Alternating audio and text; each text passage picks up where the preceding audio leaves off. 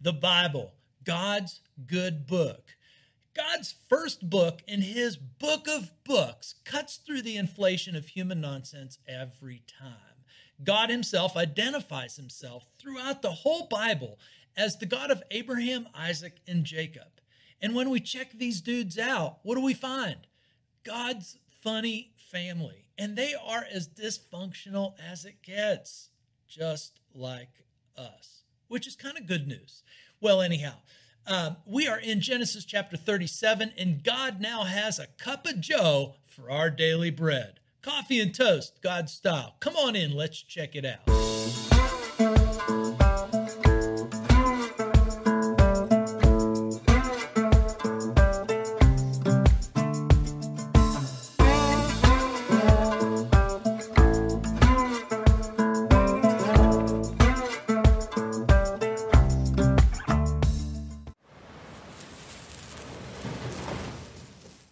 Welcome to the Biblical Channel. Always glad somebody's listening in because we just want people to read their Bibles better.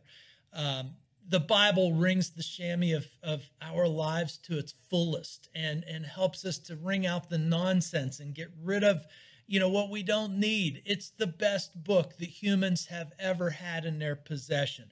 It is in every country. It is in every nationality. It is the answer to the human soul, to the human person. And that's why we want to get the word out. So we just want you to sound like the smartest person in the room when it comes to talking about God. And we want you to experience God as God has given himself to be experienced. It's all good. And that's why we're here. Anywho, God's book is truly unlike anything that humans have ever seen on so many levels. It just ticks all the right boxes, and it is truly unmatched when it comes to religious documents or anything. Yeah, humans have made it, but boy, there is something divine that humans cannot have put together in this thing. Anyhow, humanity constantly imagines heroes having some sort of extraordinary skills. But when God imagines a hero, he imagines average Joes and Josephines, for his story. We're the ones who tend to be unrealistic. God is the one who is always realistic. God, not only is he realistic, but God understands our troubles. When it comes to us, we tend to ignore our troubles. God, he knows how to save us. We think we know how to save us.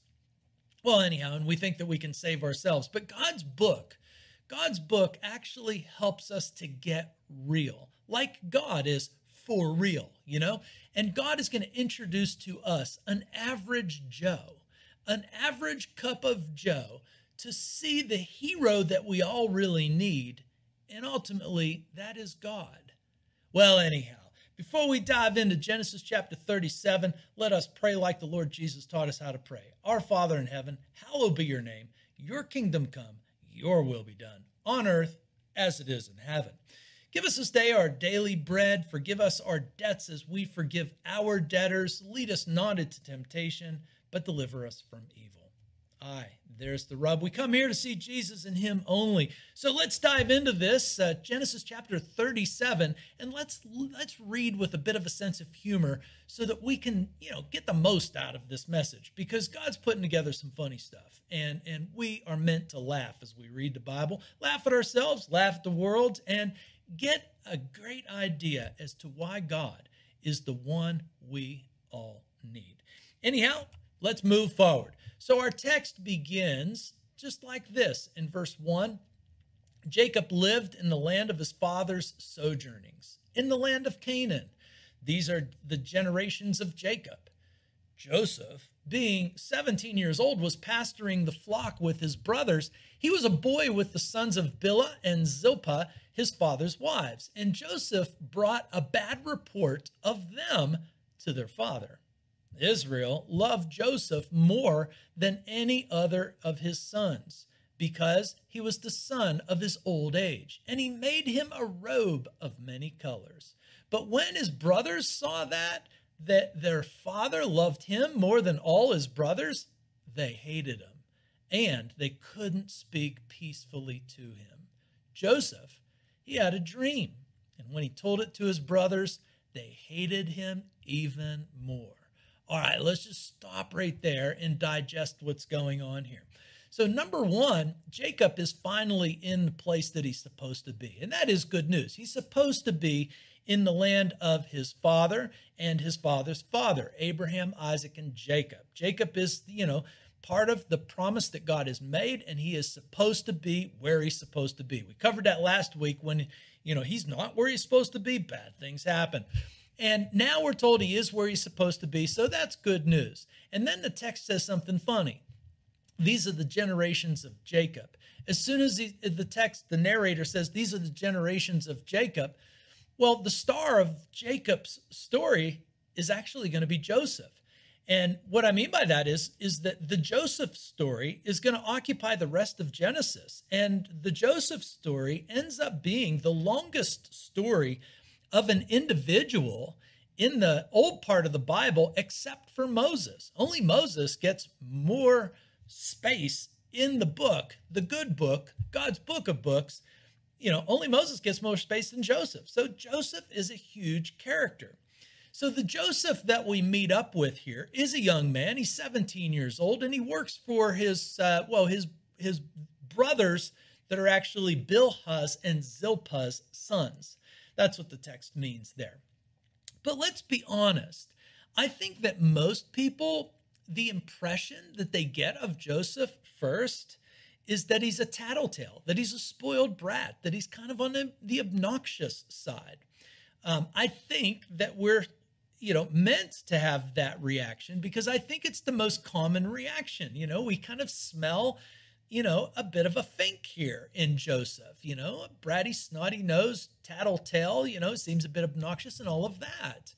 And perhaps that's because there's something wrong with us, because the narrator in this story has not made that kind of a point. The narrator has been pretty flat with the facts, just the facts, if you know what I mean.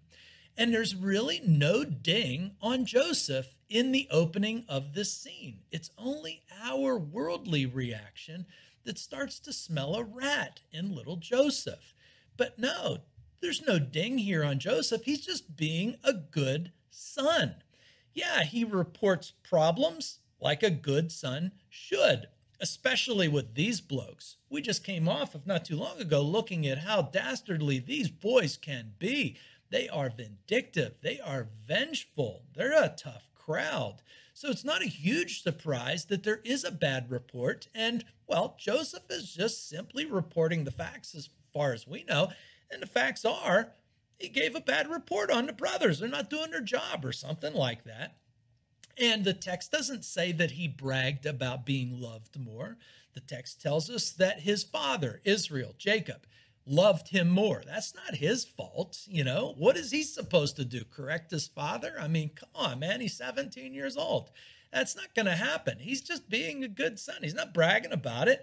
And then, when it comes to the dreams, it seems like maybe he's being obnoxious about it. But the fact is, we're not told that he's being obnoxious. He's just telling dreams. And let's remember that this is a family that has a history of having dreams that God gives.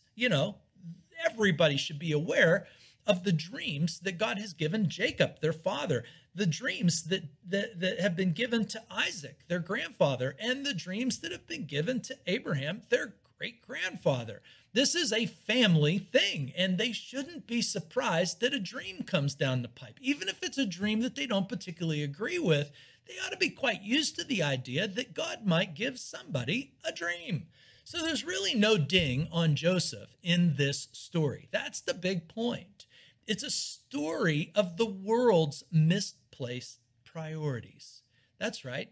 The story itself is about the misplaced priorities that are so common in this world. It's a story that most people, as soon as they hear it, they smell a rat in Joseph because there's something wrong with us. There's something wrong with us because we all readily agree that snitches get stitches, right?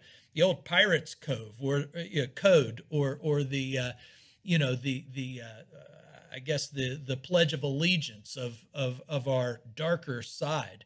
Snitches get stitches, and then I love, how, those who are really committed to bad find it, okay to steal and murder, but snitches get stitches. I mean, there's something about us all that this story starts tapping into right from the beginning. And then if you didn't get the sense that Joseph, was maybe a little bit of a rat, if you got the sense that he was annoying, that he was a bit of a tattletale and a spoiled brat and obnoxious, and by the way, when it comes to that coat that his father made for him, what's he supposed to do? Say, no, thank you, Dad? He's supposed to wear the coat. He's being a good son, right? But then there's some that'll read the story, and maybe that's equally problematic, because some might read the story and say, oh, Joseph is perfect. He's exactly the perfect human being. And if you're seeing Joseph that way too, that's probably problematic, because that means you're probably, well, that type of a person, a tattletale, spoiled brat, a bit obnoxious, something like that. So we need to just stay as neutral as we can here. We don't want to put Joseph into the pigeonhole of being a brat, and we don't want to put him into the pigeonhole of being, the perfect son. He is being a good son. There's nothing wrong with that. We're not given any information to form any other conclusions other than he's just a 17-year-old boy, dealing the cards that have been dealt to him. And it seems like he's dealing with the cards that have been dealt to him in a sincere and honest way. That's all. Anyhow, the story, though, the story that we are meant to see and start sinking our teeth into is a story of jealousy, a story of unchecked, unrighteous anger, self-righteousness that leads to jealousy, and it looks to other people with scorn that are just simply doing better than you. This is a story that we can almost smell it. And I understand, we know this story kind of off by heart in many ways, especially because there's been a play, Joseph in the Technicolor Dreamcoat. There's a rough idea of how this story goes, but we can smell fratricide on the horizon. We can smell Cain and Abel behind the scenes once again. It seems like deja vu all over again. We just feel the tension in the air that fratricide is coming. It kind of reminds us of Beth and Jamie in that show Yellowstone. Man, those two drive me crazy, right? I mean, like, what gives? The hatred between. And I don't even think that Jamie's the hater. It seems like, Beth is the hater, but it's that same kind of thing where you're scratching your head and saying, why all the hatred? But then as soon as you say, why all the hatred, you kind of know intuitively why there's so much hatred, because this is the way many families go, man. I'm an only child, and I wanted a brother and a sister all my life. But man, when I read this story, I kind of think that maybe I was better off. Maybe I wouldn't have been a good brother. Maybe I wouldn't have had a good brother. Something like that. Because this is a story of the human heart and the human condition. And there is nobody like God in the Bible that understands the human condition. The other thing that this story is a story of bad parenting. I mean, Jacob, Israel. Come on. Aren't you just driven crazy if you remember his own parents, how his own parents divided the household by showing favoritism towards a son? You remember Isaac had his favorite son Esau, and Rebekah had her favorite son Jacob, and that just wrecked the family. This thing we can sense is just, this is a family train wreck. This is a story of bad parenting. And one has to scratch their head and say, couldn't you learn from your mistakes? Which is also, I think, part of the huge lesson in this story. Why don't we learn from our mistakes? Why don't we learn from other people's mistakes? Can you imagine the world around us if everybody learned from their own mistakes and the mistakes of others? I mean, seriously, just that one point. If we just learned from the mistakes of others, can you imagine how much better off this world would be? But there's something about the human condition that just doesn't learn from others' mistakes. And oftentimes, we don't even learn from our own mistakes. Well, anyhow, that is the driving story behind all of this. It's a story of how family can turn quite brutal on the inside. And it's a story really that reveals how God understands and he knows our troubles. God knows the trouble we're in. And if he knows the trouble that we're in and he knows the troubles that we experience on a real-time basis, then he knows how to fix them as well. And he knows how to save us from our troubles. And that's part of the confidence building in here, is that God reveals that he's very aware of the problems of the world. And if he is very aware of the problems of the world, then he's very aware of the solution, the fix, that kind of thing. The Bible explains human behavior far better than Freud ever could, or Nietzsche ever could, because God understands the human beings that he has made. And God also knows that family was designed to be the sweetest thing on earth. And when things are going well in family, there is nothing sweeter on the planet than family. If you asked anybody on the street, no matter how bad their life is, what the most important thing is, they're probably going to say family. But then if you peel back the layers and look into the way that we treat family and the way that some people have been treated in their family, and the real story of a lot of the families that we know, even the families that we're a part of, we know intuitively that as much as family can be the sweetest place on earth, family can also be the worst place on earth if things aren't going well at all. If the family goes bad, it's the worst thing on the planet and the worst thing in our lives, no doubt.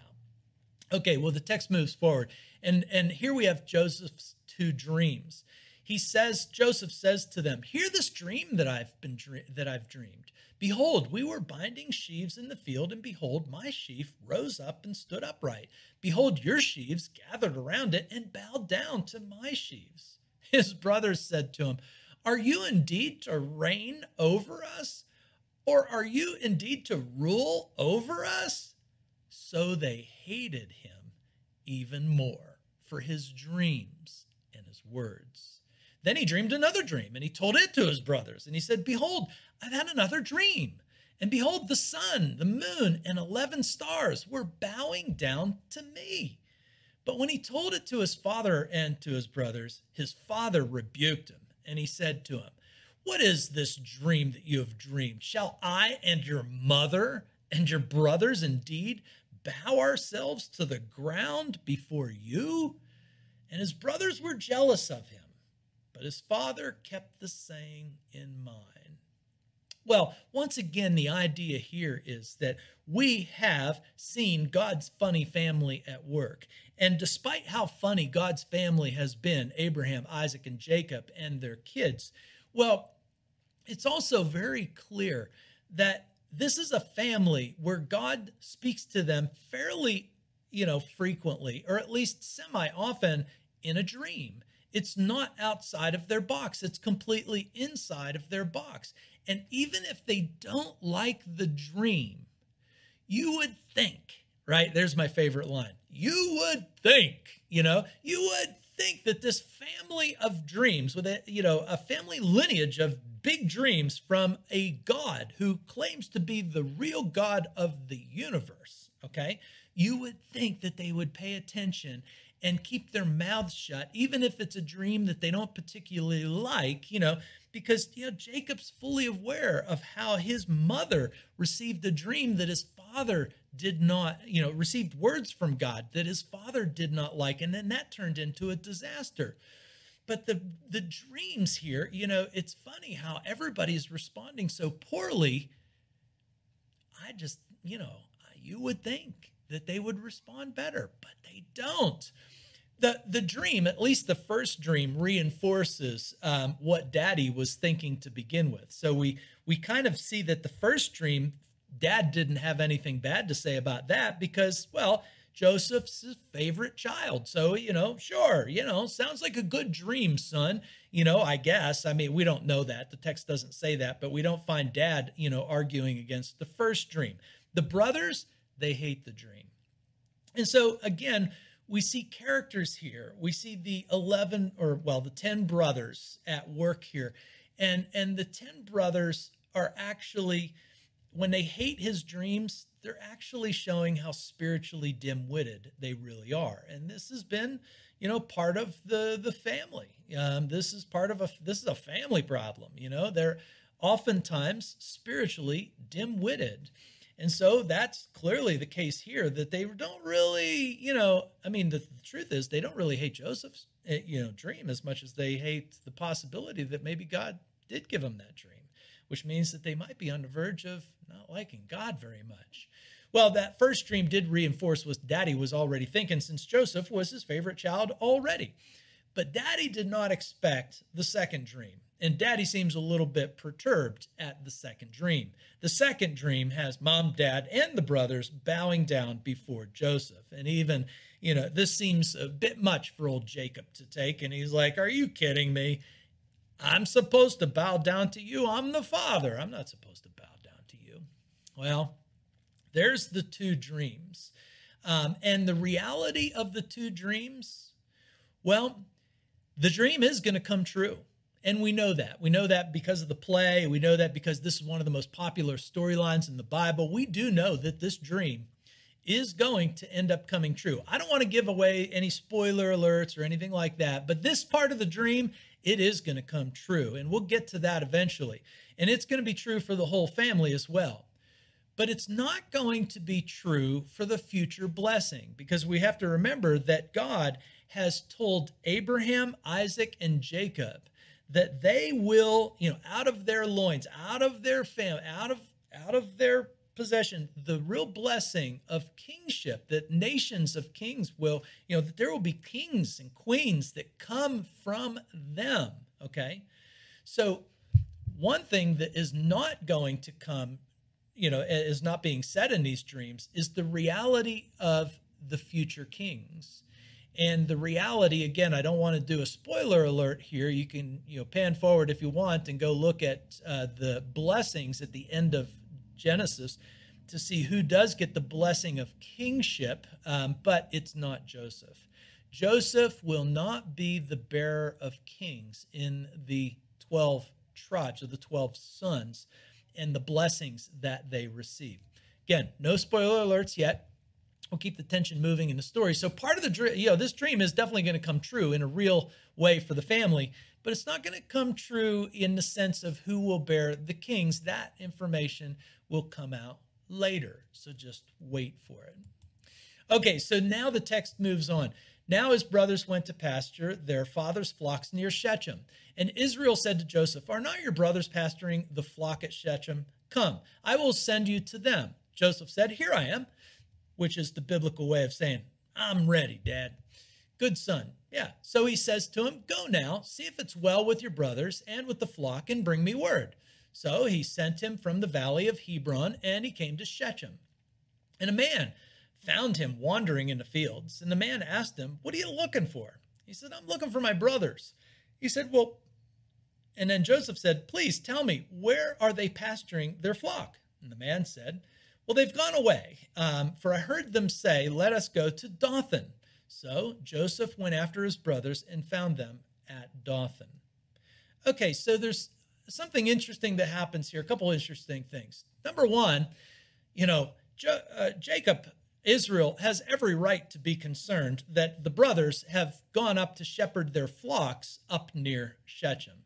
I mean, we just heard what happened in Shechem in the last talk. If you haven't heard that, go back a talk and listen to that one. Okay, so Shechem and the absolute disaster at Shechem, you would think that Shechem would be off limits. You would think that, there's no way that those brothers would go close to Shechem. You would think that Jacob would make Shechem off limits, for their family for a long time. They caused so much trouble. vigilantism, that murderous rampage that they went on. Well, apparently in their righteous anger, but not directed by God. But anyhow, it's so surprising that the boys go up to Shechem. And so we can almost sense that there is trouble coming because Shechem has been a massive place of trouble. So we feel like trouble is probably coming. And if we feel like trouble is coming, then we're right.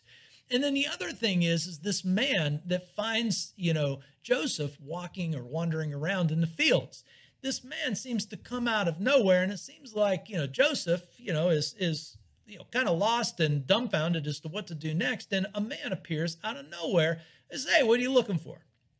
And when he says, "What are you looking for?" he says, "I'm looking for my brothers." And it just so happens that this man overheard his brothers say that he's heading to Dothan. And at this point, the narrator is having some fun with us, because at this point, we've got to start asking that question. Is this a coincidence or is this providence? Coincidence or providence? So it's more foreshadowing that God is actually in on this thing. And God is actually on the move with Joseph. As soon as Joseph can't find the brothers, God makes sure that Joseph can find the brothers. So God is in this thing. Providence is what we should go with, not coincidence.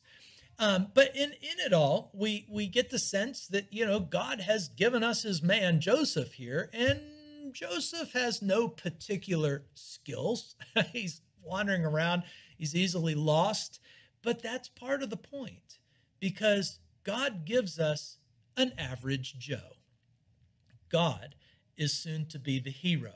Not quite yet, but God gives us an average Joe like he always gives us an average Joe, because all biblical heroes are actually, in the end, God. Every character in the Bible that we want to make into a hero is not the hero. The hero, the character, is actually God. God is the hero. The characters are average Joes. That's the way the Bible always works. The characters that God gives us are always average people. And it's God who does the heavy lifting in the story. And the lesson here is that every human being, as average and as ordinary as they are, become extremely special when God is actually their hero.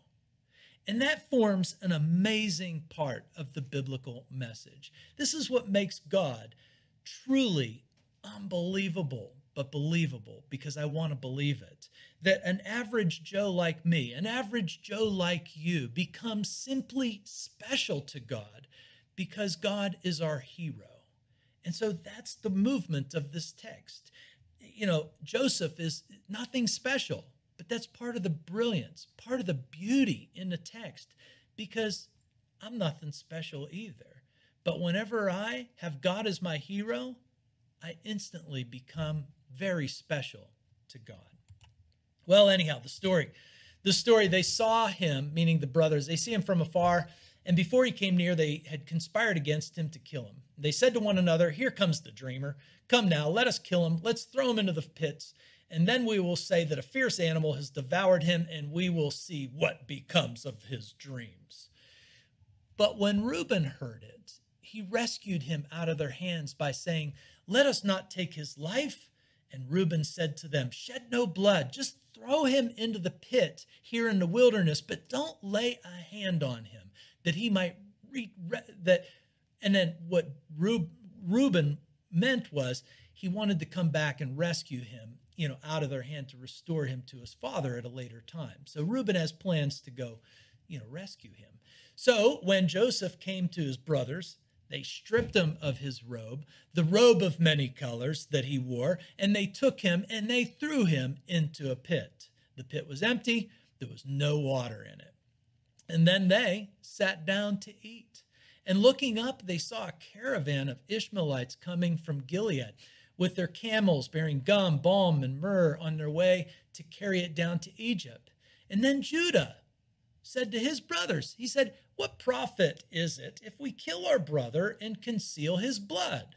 Come, let us sell him to the Ishmaelites, and let not our hand be upon him, for he is our brother, our own flesh.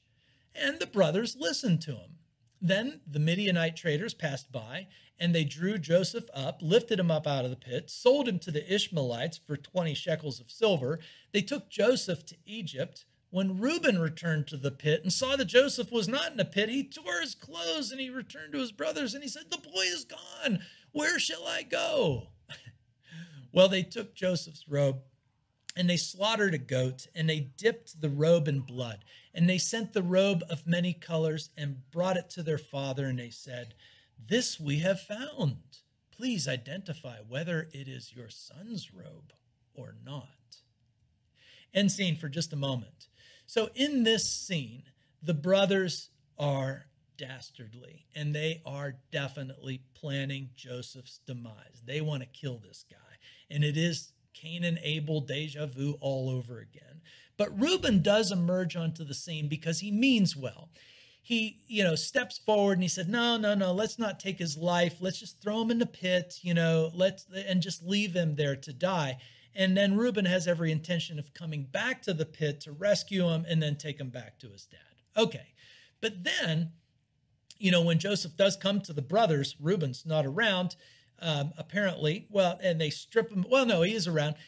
They strip him. Everybody strips him of his robe, throws him into the pit. And in the pit, there was no water. And we can assume that Joseph was wearing a robe because it was probably chilly outside. So now we have Joseph, who is cold and lonely and without water in a pit. Cold Joseph. But Joseph's coldness is way outdone by his brother's coldness.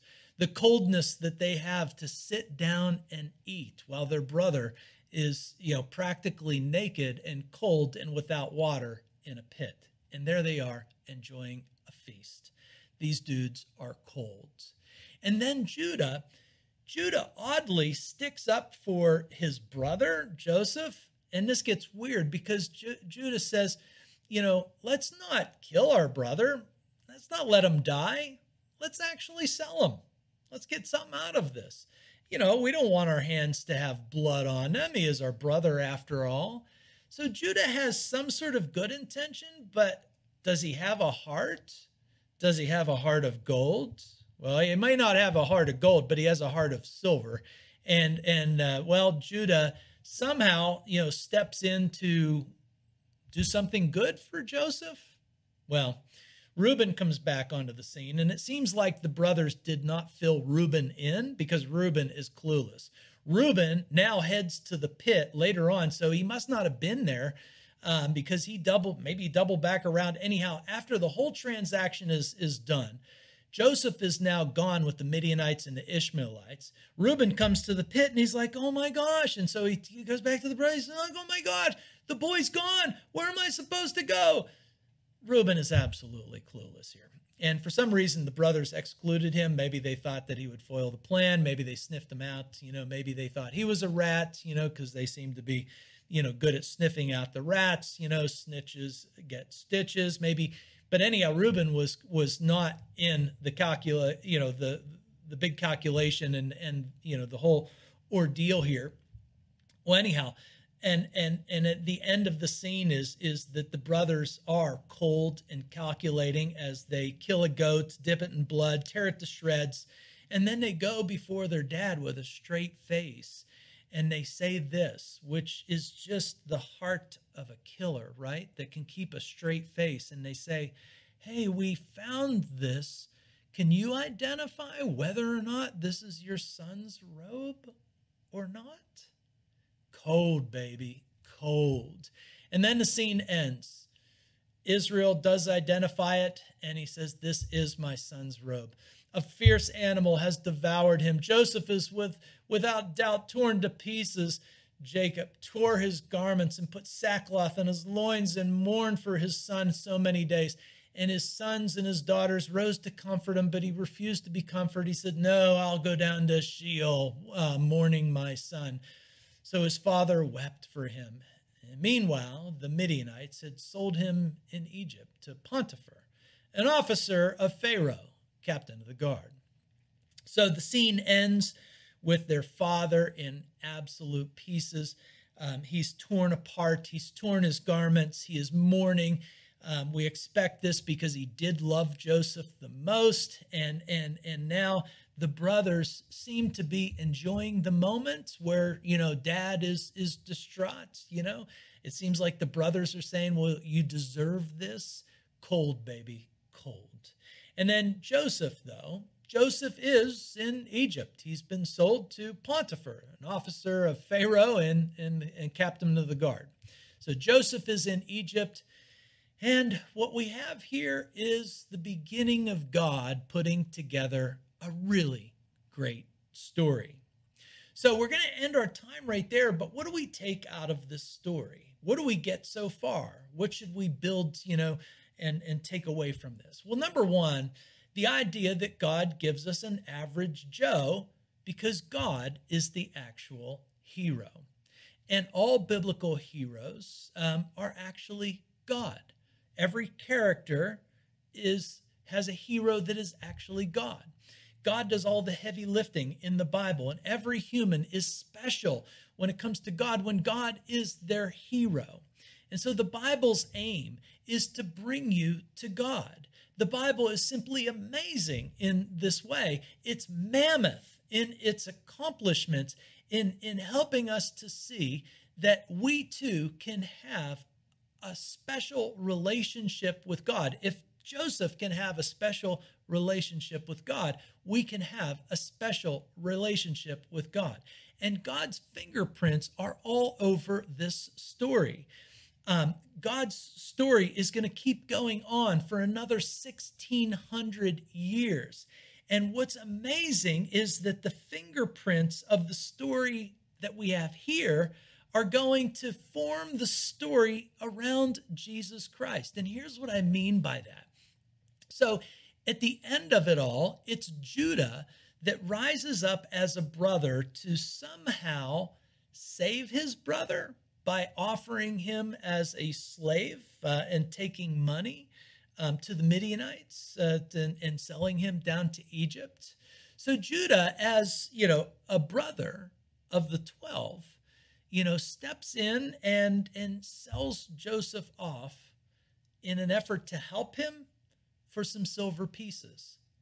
And that ought to sound very familiar to us because in the new part of the Bible, the story of Jesus Christ, God, the real hero of the story, we're going to find that Jesus is also betrayed or sold, by Judah. Now, in the text, it says Judas, but the reason why the text says Judas is because that's the Greek word for Judah. It's still the same name. So in the story of Jesus Christ, there's a Judah among the brotherhood of 12 that's going to sell out his brother for pieces of silver in the guise of somehow helping him. Because remember, Judas probably thought that he was helping Jesus come out of, his role as the Messiah, to sack Rome, to do something big, that Judas was probably frustrated that Jesus was willingly going to his own death. But that's the beauty of the Bible, is that 1,600 years go by and all the fingerprints of God's story start getting put onto the story of Jesus Christ. Why? To bring the whole Bible together as a unity, to bring the whole message together as the same message. The Bible is not a story of human triumph or braggadocio. The Bible is a record of God's triumph over human failure and human sin. And so God's fingerprints in these old, in this old part of the story get firmly placed into the scene of the Jesus story. Why? So that we would once again see that God is the true hero. Only God could put together a story of unwilling participants, people that don't even know how they are fitting into the story, and that this story could continue to be written down to the point where that part of the story starts emerging in the new part of the story with people who are living 1,600 years later. This is why I say the Bible is unmatched. There is nothing like the Bible whatsoever. And since there is nothing like the Bible whatsoever, we need to hear the message. And the message is very simple. And that is, God is offering us up a clear view that we ought to make God our hero, that we need to cling to God as the only hero that we need. And when we make God the only hero that we need, then we truly, every single person, all billions of people across the planet, become very special and known to God when God is our hero. And once again, can we imagine how great the world would be if everybody truly put God up, the real, the living God, the God, Jesus Christ, as hero? Well, anyhow, we got more in this story to come. Catch you next time.